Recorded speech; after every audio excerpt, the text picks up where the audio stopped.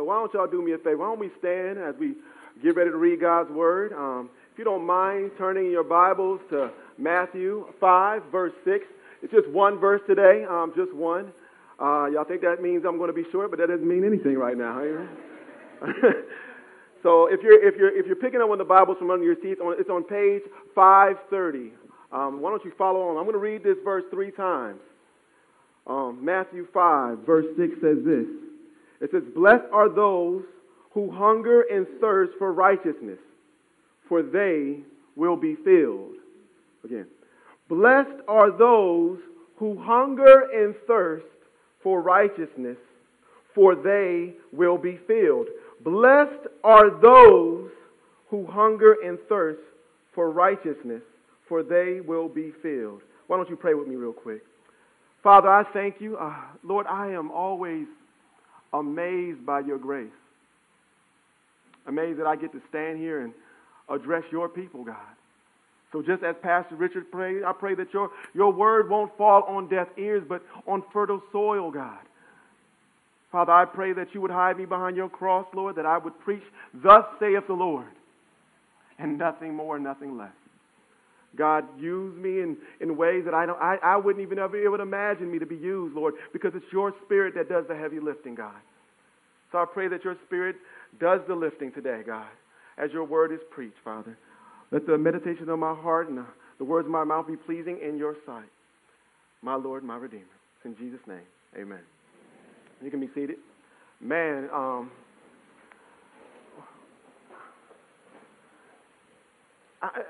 every time I think about when I was a kid, I remember that I thought at one point in my life I could eat whatever I wanted, right? How many of y'all been like that? Y'all felt like, man, I could eat whatever I wanted. I remember growing up, we had a corner store. I used to sell penny candy.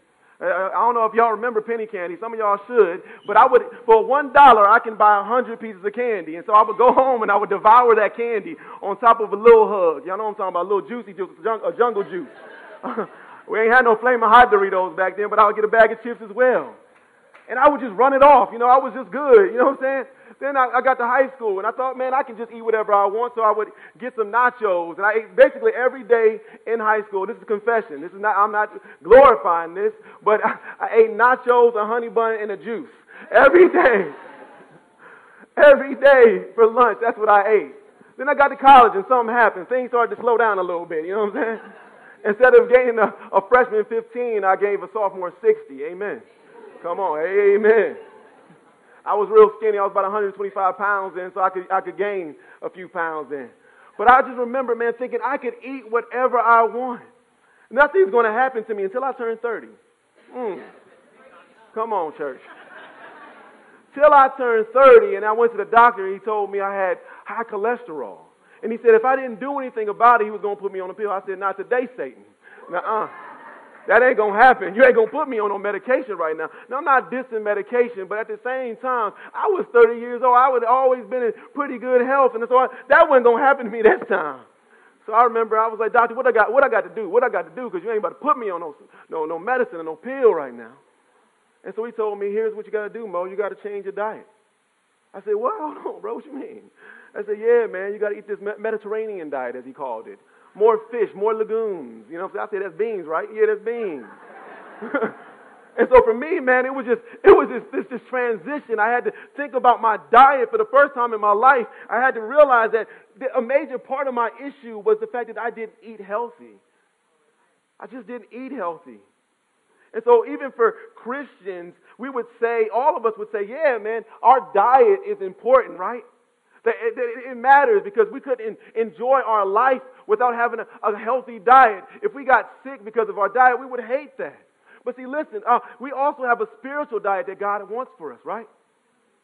And it's more important than our physical diet. We need to eat good nutrition. We need to eat healthy because it's that vital for us. See, we're all created with a spiritual hunger inside. And many times our biggest issue is what we consume, our spiritual diet.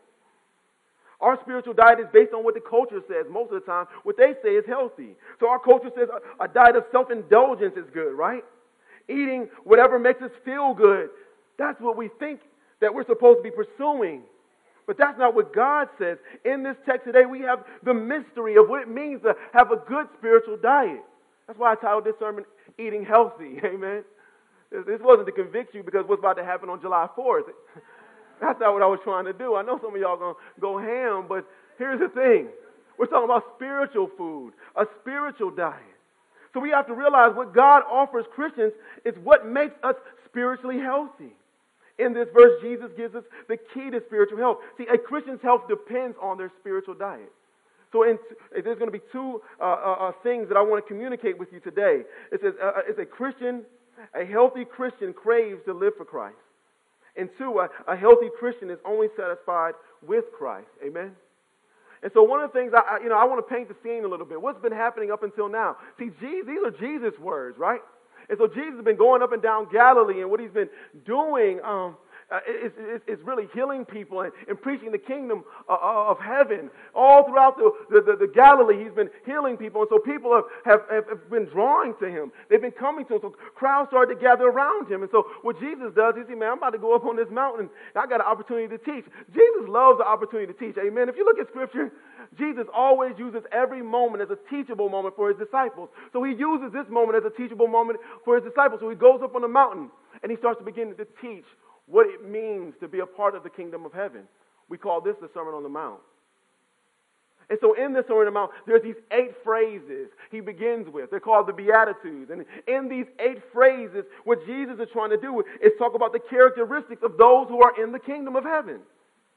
These 8 phrases are the building blocks of what makes us true Christians.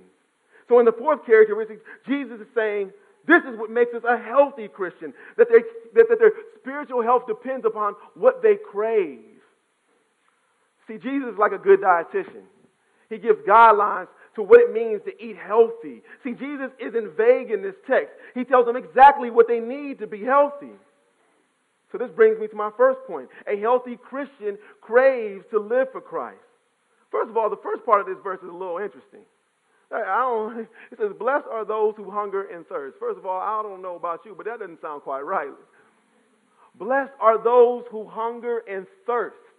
First of all, there ain't nothing blessed about being hungry and thirsty, in my opinion. Just check my IG. If y'all look at my Instagram post, all y'all see is about what I eat. I love to eat. I delight in eating. One of my favorite things to do is eat. And I look at this and I'm like, Jesus, you tripping. Blessed are those who hunger and thirst. I never put those two things together. Listen, the word blessed means happy. But see, it's not this happiness that we think of, because it wouldn't make any sense. Happy are those who hunger and thirst? No.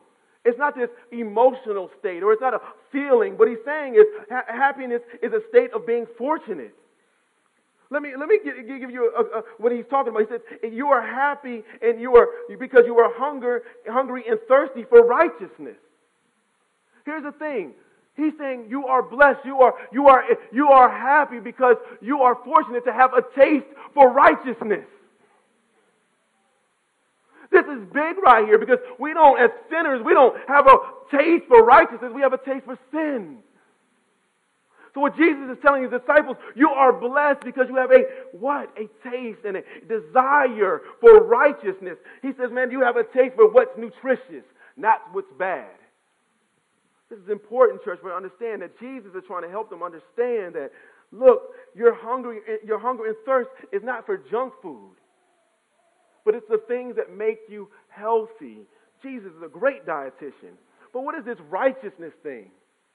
See, first of all, Jesus has got his hands on 2 types of righteousness when I believe in this text. When he's saying righteousness is the imputed righteousness that God has given us through the gospel. And righteousness is also the implanted righteousness. And what implanted righteousness is us conforming to the will of God. It's us looking at the Bible, seeing the Bible, ingesting the Bible, and then being obedient to the Bible. This is what it means to be righteous. The righteous means that we have a desire for God, a hunger for God, a thirst for God, but also to live for Him as well. This is important, Christians. He's given us a key to what it means to be spiritually healthy. But see, here's the thing. Hunger and thirst aren't just what we think of. It's not like this polite tap and saying, I'm hungry. I need a little bit of snack. I need a Cliff Bar. That's not what he's saying right here. He's not saying this, I need a Cliff Bar, I need a little snack, I need some Cheez-Its, I need some, he's not saying that right now. What he's saying, hunger and thirst in his verse means starvation. It means that we're starving to be righteous. We're starving for his righteousness. What does starvation mean? Starvation means that we are dying, right? That life is leaving our body. Why do we even eat health in the first place? Because we want life to bring life into our body. The main reason why I eat healthy now is because I want to live longer. This is what Jesus is trying to communicate to them. If you eat righteousness, you will live. If you eat sin, you will die. So this is what Jesus is trying to tell them. He said, but you have to be starving for this righteousness. You got to want it. And see, I think one of the things that we wrestle with in this, and especially in this culture, this American culture, is that none of us really know what starvation feels like, right? Amen? None of us really know what it's like to starve. That's not everybody, but some people don't really know what it means to really starve and be hungry like that. Some of us, man, we look at life and we're like, man, hey, I can just go and get these snacks under my cupboard. Or if I get hungry, man, I can just do some Uber eating, you know what I'm saying, or Postmates. We don't really know what it means to starve, do we? But see, what Jesus is doing, he's using a basic illustration he's using this basic illustration of hunger and thirst to talk about a deeper spiritual reality for us. Here's the thing. I remember this movie called Castaway. Anybody seen it, Castaway, with Tom Hanks? It's a good movie. I love the movie. It's about this FedEx guy. No spoiler alert. This is just about what the movie's about. You can tell what the movie's about. It's not a spoiler alert. So one of the things that happens, he's a FedEx guy. He's traveling overseas, and somehow he gets stranded on an island. And so during this time, he's just by himself. There's nobody else around. It's just him and this guy named Wilson. And Wilson is actually a volleyball, if you remember the movie. But one of the things, it's called the coconut scene. And in this scene, he's trying to fix him some shelter or something. I don't know actually what he's doing, but he's trying to fix something, maybe even a hook to get something to eat. Then he hears a thump behind him. He's like, what's that thump? What's that sound? First of all, a brother like me would have ran first, but somehow Tom Hanks thought it was a good idea to turn around and see what it was. I don't know. And so what he does is he goes and sees it's a coconut. And so he gathers 5 or 6 coconuts together, and what he starts to do is, he's trying to bash them and trying to open them. He's relentless to get to it. He's thirsty. He's like, man, I'm dying out here. Life is leaving my body. I got to get to what's in the center. So he's taking rocks and he's smashing it. He's throwing it against walls. His brother's trying to get to what's inside there. He's starving. This is what Jesus is talking about. A person that is starving has a singular focus. They're focused on the righteousness of Jesus. They're not focused on anything else. They're focused on the thing that will give them life. They're obsessed to fill their stomachs. This is what Jesus is saying. He said, a healthy Christian says this. A healthy Christian says this, that nothing else will do except for fellowship with God and obedience to Him. That's what a healthy Christian says. That if I don't have fellowship with God, I don't want it. I don't want anything else. If I don't have fellowship with God, I don't want to be obedience to God. I don't want nothing else. That's all I want. I want to be obedient to God. I hunger and I thirst for that. But here's the thing. Before we could ever hunger and thirst to be like God, we have to hunger and thirst for Jesus. Amen. We need the imputed righteousness of God. See, a healthy diet starts with the gospel. The gospel is the building blocks of our diet as Christians. If we notice the flow of the Beatitudes, let's just look at the first 3 Beatitudes. It says, blessed are the poor in spirit. We are spiritually empty. Blessed are those who mourn, meaning we grieve our sin. Blessed are those who are humble, meaning that we see our need for Jesus. Look, there's a desperation for God, and it's only satisfied through the gospel. We know where life is, and it's in the gospel. We're desperate for that life. It lies in Jesus. But here's the thing. All of humanity is desperate for Jesus and the gospel. But we settle for counterfeits that are empty. I remember growing up, we had Sunny Delight. How many of y'all drank Sunny Delight growing up? You know what I'm saying? Yeah, some of y'all had Tampico. I understand, but I had Sunny Delight. Amen. And I remember drinking Sunny Delight. I remember, man, it's juice. It's right by the orange juice. It's juice. You couldn't tell me no different. I was a young kid. It's juice. Maybe got a little mango or something else in it because it tastes a little different, but it's juice. Amen? I remember I started reading labels. Man, that messed me up. Man, I read it was 5% juice in Sunny Delight. This ain't juice. Mama, why you let me buy this? You know what I'm saying? This isn't healthy, Mama. And I was confused because I actually thought it was juice, but I was fooled. See, that's what sin's like. That's what life is like. We get all these alternatives to God. They look like they might be as good as God, but they never are. Amen? Nothing's as good. Nothing we can crave is deeper, that satisfies us deeper than what God can. Even Solomon knew this. In Ecclesiastes, he said that every pursuit other than God is vanity. Man, look what St. Augustine says. He says, you have made us for yourself, and our hearts are restless until they find their rest in you. Our lives are a mad scramble to try to find something that fills our emptiness. Maybe for you it's sex. Maybe for you it's power. Maybe for you it's homes. Maybe for you it's to acquire land. Maybe for you it's sports, entertainment, education. Maybe it's your children. Maybe it's your spouse. We fill our lives with things to try to fill that emptiness and that void that's inside. Man, none of those things are necessarily bad, but there'll never be enough to fill that void. Pascal said it like this. He says, there's a God-shaped vacuum in the heart of every man, which cannot be filled by any created thing, but only by God the Creator, made known through Jesus Christ. The first three Beatitudes were trying to show us that we are spiritually empty and we need Jesus. Humanity is created by God and cannot be satisfied until we have fellowship with God. Nothing else will do. So this is what we thirst for, a righteousness that is outside of ourselves, an alien righteousness that can bring us back to God. First and foremost, we have to recognize that we are spiritually empty, like the first Beatitude says. We are spiritually poor. The Bible teaches that our own righteousness is not good enough. It teaches that no one is righteous, no, not one, that we have all sinned and walked away from God and stand in rebellion to Him.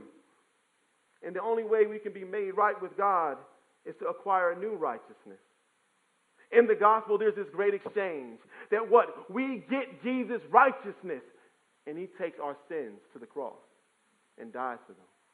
That's the beauty of the gospel. This is why He said, he who knew no sin, the Bible says, he who knew no sin became sin so that in Him we might become the righteousness of God. 1 Peter 3:18 says it as well. It says, for Christ also suffered for sins once for all, the righteous for the unrighteous, so that He might bring us to God. This is what salvation is. Not trusting in a righteousness that comes from you, but trusting in a righteousness that has been given to you by Jesus. This is what justification is, if you know that big word. That Jesus Christ justifies us by giving us His righteousness and taking our sins. But that's the beauty. That's when we taste and see that the Lord is good through the gospel. That the beauty of the gospel is that what Jesus Christ did for us, paid the penalty for our sins, and now we get to taste and see and experience the fullness of who God is. And so we don't just want to just know Him in an infinite way. We want to live for Him. The implanted righteousness of God. Even Jesus had this sense of, this is what His food was. This is what His meal says. He says, even Jesus said His food was to do the will of the one who sent Him. Man, don't we all need the diet of Jesus? Don't we all need a new diet plan? Because if we don't have one, we'll be living our life aimlessly for empty ambitions. But Jesus says, I am the way, the truth, and the life. Nobody comes to the Father except through me. You want to diagnose your spiritual health? How desperate are you for fellowship with God?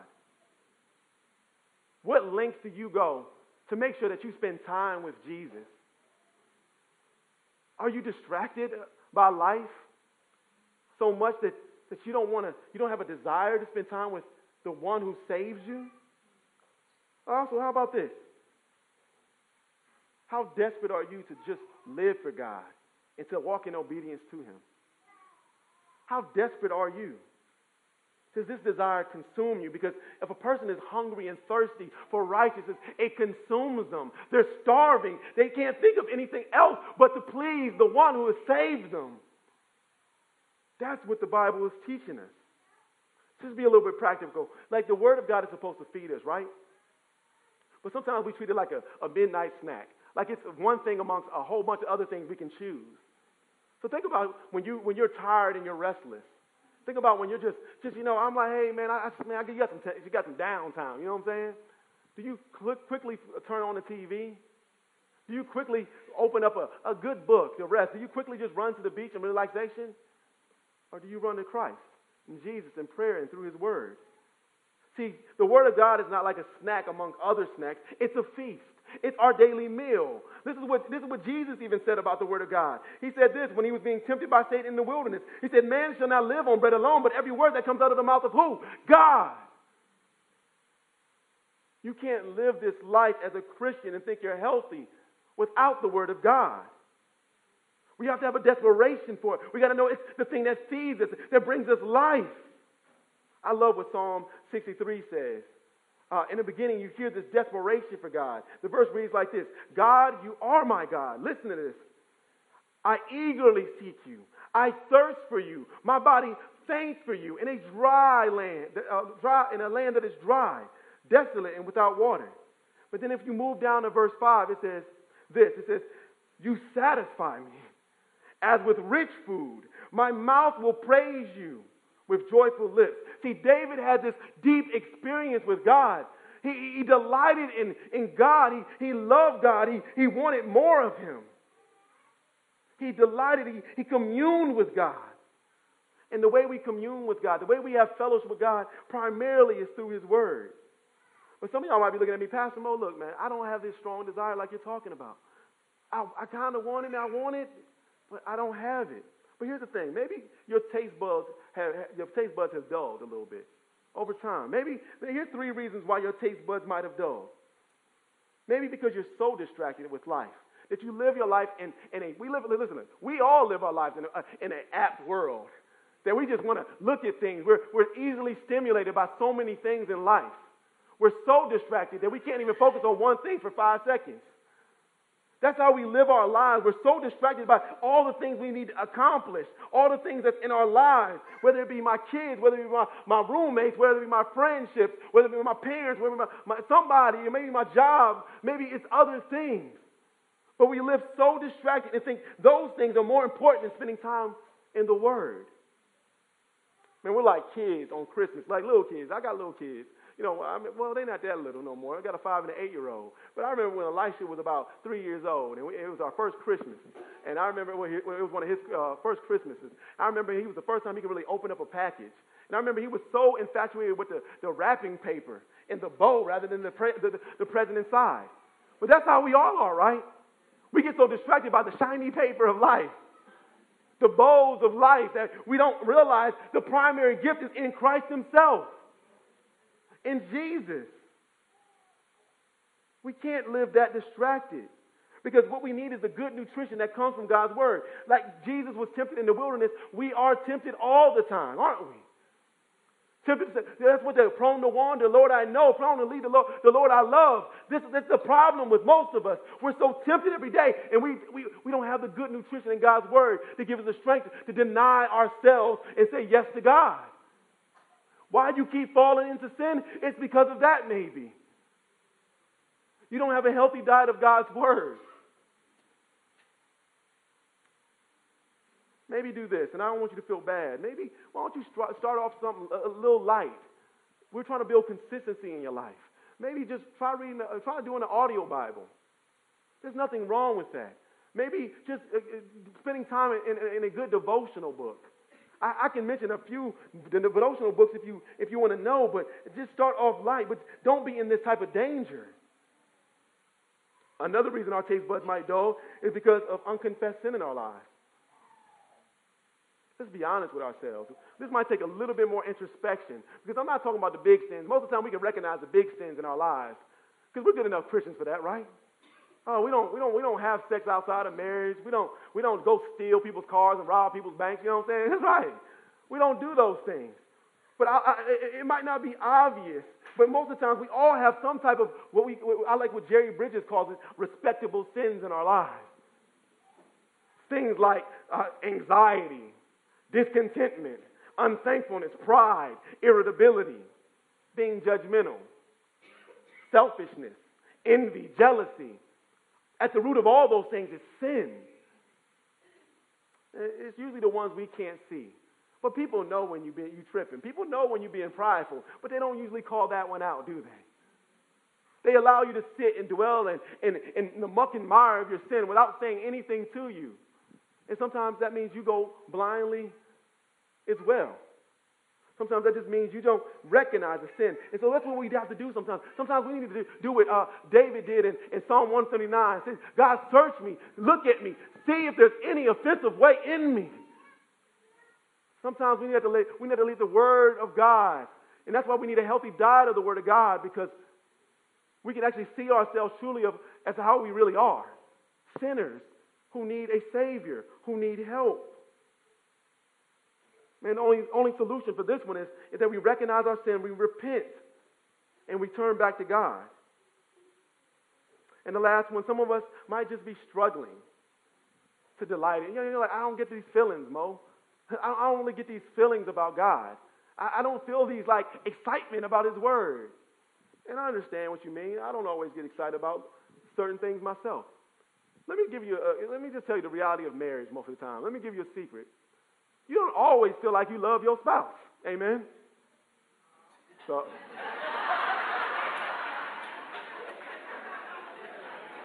I guess it's not going to, hey, look at that.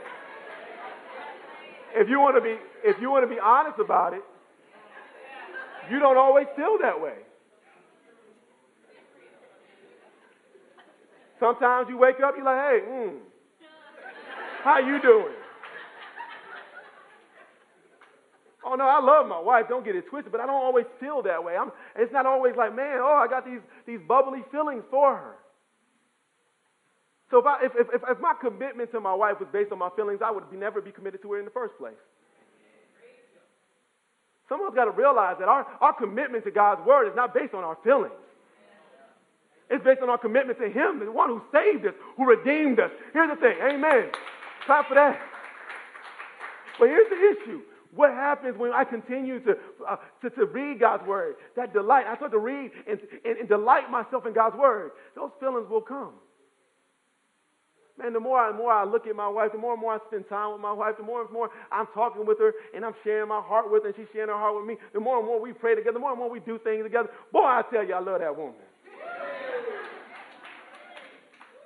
That's just the honest truth. The more you do something, the more time you spend with Jesus, the more time you feel in love with Jesus. You got to ask yourself, how much time are you really spending with God's Word? Are you doing enough in that relationship to experience those feelings? But I don't base it on those feelings. I'm committed to Jesus because He is my Lord. What He's done for me. I recognize that sometimes I need to continue to rehearse the gospel over and over again to remind myself. Sometimes, man, I did it this week. I reminded myself of that day I married Sandy. Woo! And I said, man, I just remember those times and those yeah, man, it was such an amazing time. And it's still more amazing the more I get to know her. How she continues to accept me the way I am. How she continues to serve me as her husband. Sometimes you got to reflect on those things and reflect on the goodness of Jesus. Remind yourself of what He's done in your life. Here's the thing. Let me ask a question. Some of us might not feel like we want to spend time in God's Word because we feel what? We feel like it's legalistic. You know what I'm saying? Oh, if I commit to doing this and if I don't finish it up, man, I don't want to feel like I feel these bad feelings. Here's the thing. Again, our feelings don't dictate our response and our commitment to Jesus. We can't base our commitment to Jesus on our feelings. Let me ask a question. In the process of trying to eat healthy, does it always feel good? Sorry, I didn't hear you. In the process of trying to eat healthy, does it always feel good? It doesn't. Here's the thing, church. But you love the results, don't you? You love the life that it gives you. Let me ask you a question. Has there ever been any bad things or any negative things that happen in your life from reading God's Word? No, it hasn't. Typically, if you're reading and you're digesting God's word and have a healthy diet on it, you start to grow. You start to love God more. You start to want to be obedient to God's word. That's what happens. But here's the thing. I don't want to lose sight of the fact that are we truly hungering and thirsting for righteousness? Because righteousness doesn't mean just we desire just Jesus, but we also desire to follow Jesus. So are you conforming to the image of Christ is the question. Are you looking more and more like Jesus every day? This is the implanted righteousness, that we have this desire not just to read His word, but to live it out. Are you starving to be holy? Do you want to be pure? Does the thought of just sex outside of marriage or pornography or anything like that disgust you? Do those things disgust you? Do you want Jesus to be pleased with your life? Here's the thing. When we talk about holiness, it's much more than just just about sexual purity. It's purity of character. It's about your integrity as well. Does it disgust you to think about lying? Does it disgust you to think about hurting other people's feelings? Does it disgust you to steal from other people? Look, the more we desire Jesus, the more we become like Him, the more we start to hate sin in our lives. We become more sensitive to the sin in our lives and the sin of others' lives. That don't mean we go bashing people over the head, but we don't tolerate the shows we used to watch. When we see sin on the TV, we don't just be like, oh, that's funny, ha, ha, ha. You know? We get tired of it. We get tired of seeing people disobey Jesus. I mean, I can think about it just today. I saw something and I laughed and I smirked at it and I was like, oh my goodness, this is sinful. Why should I even delight myself in this? Sometimes we got to watch what we're looking at on TV and ask ourselves, should we be reading or looking at these things? Or I know reading is great and I know Bible study is great and I don't want to minimize those things, but we do those things so that we can live like Christians. So I ask the question, are you serving somebody right now? Are you caring for the needs of somebody else? Are you caring for the poor? Because Jesus did those things. Are we teaching people the Word of God? Jesus did that. Are we concerned about what's happening in our own communities? Because this righteousness that He's talking about just doesn't extend just to the household of faith, but it extends to those outside of the household of faith. Do we care about social justice? Do we care about those people who are being separated from their families on the border? Are we so woke that we're asleep to compassion? We got to care about people. We got to care about the injustices that are happening in our society. When people are marginalized, how often do you go to somebody who's marginalized and offer help when you know they're being marginalized? How often when you see wickedness happen on the street, do you step in? I'm going to just tell this story. I didn't plan on doing this. Recently, I saw this guy. I was going for a run. I saw a guy beating on his girlfriend. Now, the first thing I thought was, I might get shot. This brother might have a gun. This brother doesn't look like he's my friend at all right now. But I ran up on the brother. Oh, I was scared. Don't get it twisted. But as I saw him, it wasn't that I went at him and was like, brother, what you doing, homeboy? Like I was about to hit him or fight him. I said, brother, what are you doing? I said, man, you don't want to do this, brother. This is not the right way. I've been married for a long time. Come on, let's go for a walk. Let's go talk. Because as much compassion I had for her, I saw his spiritual needs first. Yeah, I wanted her to have justice. And she did because the police came and got that brother. And I told him, man, brother, you're going to jail. I'm an eyewitness to what happened. But brother, right now, I'd rather your soul be in heaven than you just rot in rot in jail for no reason. The reality for us is that we got to care about what's happening in our communities. That's why I love what the bike shop is doing. I love what the Rites of Passage program means for our community. I love when I see members bring other people from our community to our church. I love when people invite people over their homes and to get to know them and offer them relationship at minimum. Are you making new friends? Who are your friends? Do you get outside your Christian bubble? The question is, what is God calling you to do? Jesus was going around preaching the kingdom of heaven. He was going around talking about all the things that God was doing in this generation. But he's also meeting people's needs. He was preaching the gospel and he was meeting people's needs. He did both, not just either or. That's what we have to do as a church. We have to do the things that God has called us to do, to display the greatness of Jesus in our everyday lives. We're here to serve and be a light to this community. Look at this. We have to crave to live for Jesus. Now, my second point is this. A healthy Christian is only satisfied with Christ. And this is probably one of the greatest endings to a verse ever. It says, blessed are those who hunger and thirst for righteousness. Why? For they will be what? Filled. Here's the thing. Jesus doesn't let us begrudgingly go through life just doing meaningless tasks. He doesn't say, hey, man, well, you're just going to have to suffer all the way through this. What he's saying is that we can delight in what he's doing, and he brings great, deep satisfaction in being obedient to him, to living for him. That is an amazing fact for people who've been striving to live like Jesus, because if that was the truth, that all I got was just pain and suffering and no delight in what he was doing, maybe I might rethink this.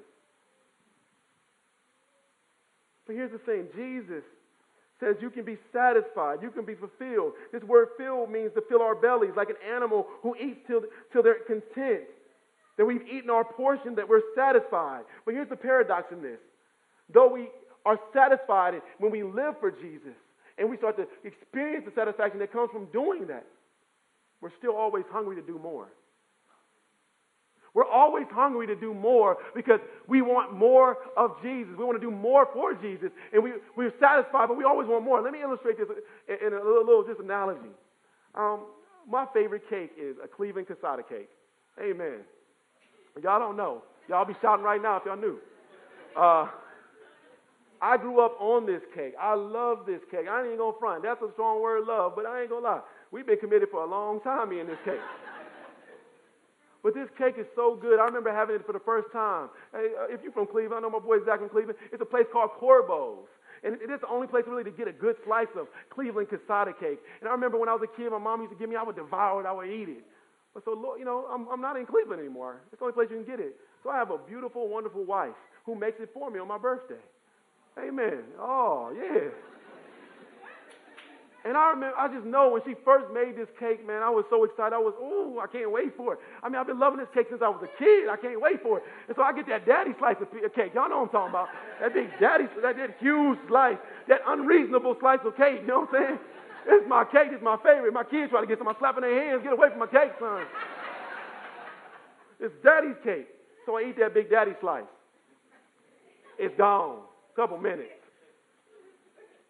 I'm satisfied. That feels good, man. That's good. Man, baby, you did great. Amen. Hour goes past. I think I want some more, man. You know, that slice wasn't like that daddy slice that I'm used to. You know, I need a little more sliver. So I go in there, you know, I cut me another little slice. Just a little slice. Satisfied. Then I'm just trifling. I just go and take the fork and just go into that, man. You know what I'm saying? That's what you do, man. That's me. That's my cake. That's my cake, folks.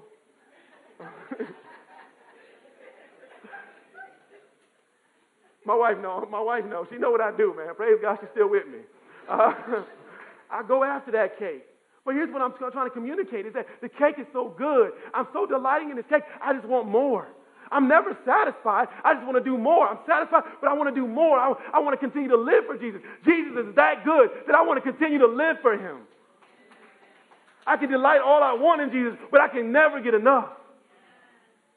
That's the beauty of Christ, that he creates in us this spiritual hunger and this thirst in us, and it cannot be satisfied completely.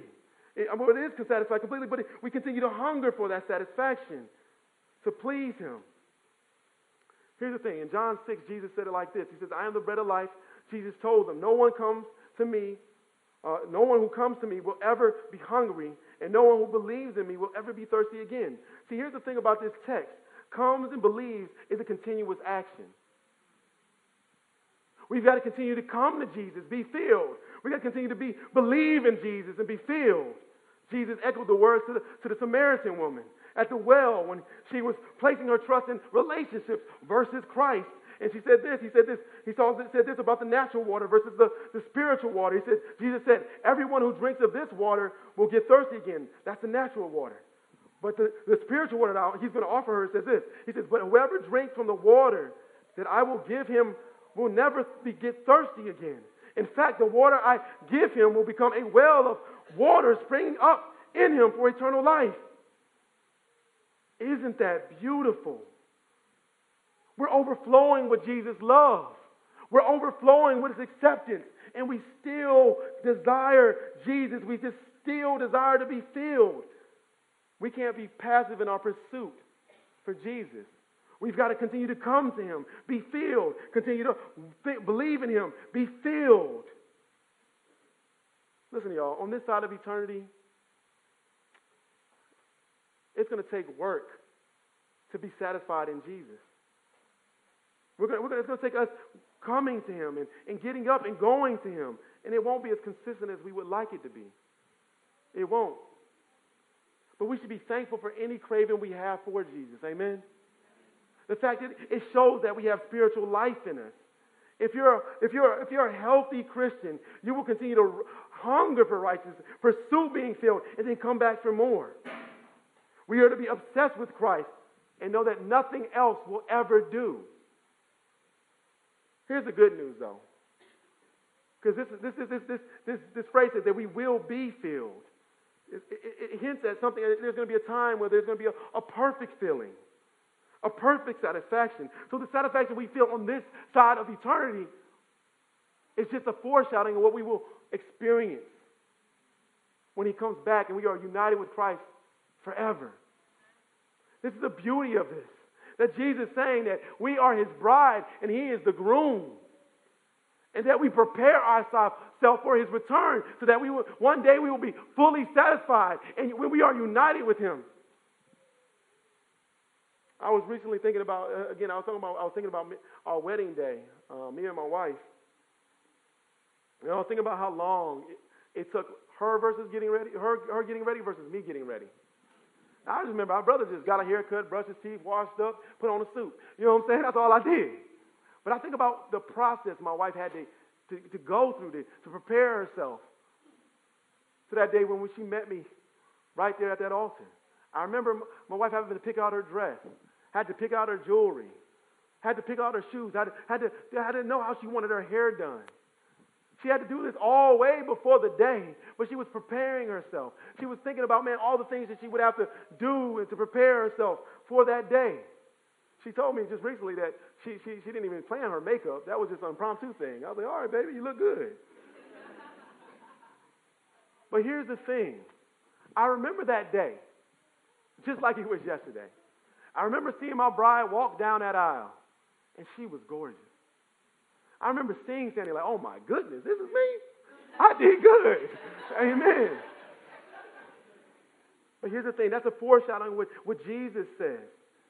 In the revelation of John, in chapter 19, verse 7 and 8, there's this parallel to what I'm talking about. There's this wedding that's about to occur between the Jesus and his church. And it says this in verse 7. It says, let us be glad, rejoice, give him glory. Because what? The marriage of the Lamb has come, and his bride has prepared herself. Listen to this, verse 8. She was given fine linen to wear, bright and pure. Listen to this. For the fine linen represents the righteous acts of the saints. Church, we are preparing ourselves for the day we meet Jesus. That is our goal in life. That's what we mean when we say that. We are preparing one another to meet Jesus. Because there's one day we will stand before our Lord and he will look at us and he will say, you are mine, I'm yours. Be delighted in me forever. That is the beauty of what we get to experience as Christians, that we will see Jesus as he is. Our groom will be there looking at us when we're living our lives righteously and saying, look at my bride. Look at my church. Look at how they've lived for me. how committed they were to being obedient to me. That's the beauty of this text. Church, we all need help in this area. We all need help. Man, the Bible talks about us as a church helping each other in this way. So don't be surprised when somebody is saying, hey, I want you to live more like Jesus. I see your life. Look at your life. But I think the Bible says this about your life. And that's caring for you in a deep sense. That's caring for you. That's what meaningful membership looks like, is that we're caring for each other's souls. Here's the thing, y'all. We've got to ask ourselves a few questions. First of all, we've got to ask ourselves, what is Jesus teaching me lately in the Bible? We need people even asking us that question. We also need to ask ourselves, man, have we seen any growth in our life? That's practical. Think about it right now. Do you see yourself growing spiritually? What that means is, do you see yourself eating good nutrition and becoming like Jesus more and more? Are you preparing for yourself for the day you meet Jesus? What's your ambition? Are you hungry and thirsty? Are you starving to practice righteousness? Church, that's what we need. We need somebody to help us, because we all fall off our diet plan, don't we? Sometimes, our brother's just struggling. Our sister's just struggling. And we need to remind ourselves of the beauty and the health that Jesus brings us when we commit ourselves to living for Him. Again, I'm not talking about, this doesn't save anybody, but just living righteously. At the time when you look at this text, especially Revelation 19, that's not what the righteous acts did. They didn't provide this marriage. But what it did, it was to prepare them for the marriage. Church, let us just pray and ask God for the strength and the desire to live righteously. Let's pray. Father, I thank you. I thank you for your grace. I thank you for your love for us, God. I thank you for challenging even me to understand, Lord, that I have to desire you more. I have to desire living righteously for you more, God. Lord, I pray, God, for our church. I pray, Lord, that you would give us all a hunger and thirst for righteousness, God. That you would give us a dying passion to live for you, God. We understand that this isn't what saves us, God. But we want to be able to delight in you, God, and experience your fullness of life, Lord. We understand that you promise satisfaction, God. And Lord, I pray that every person under the sound of my voice will experience satisfaction. Father, we know that you loved us, and you do love us, Lord, because you did what you did on the cross for us and for our sake. Let us be reminded about the good news of Jesus Christ, your Son, and what He's done. In Jesus' name we pray. Amen.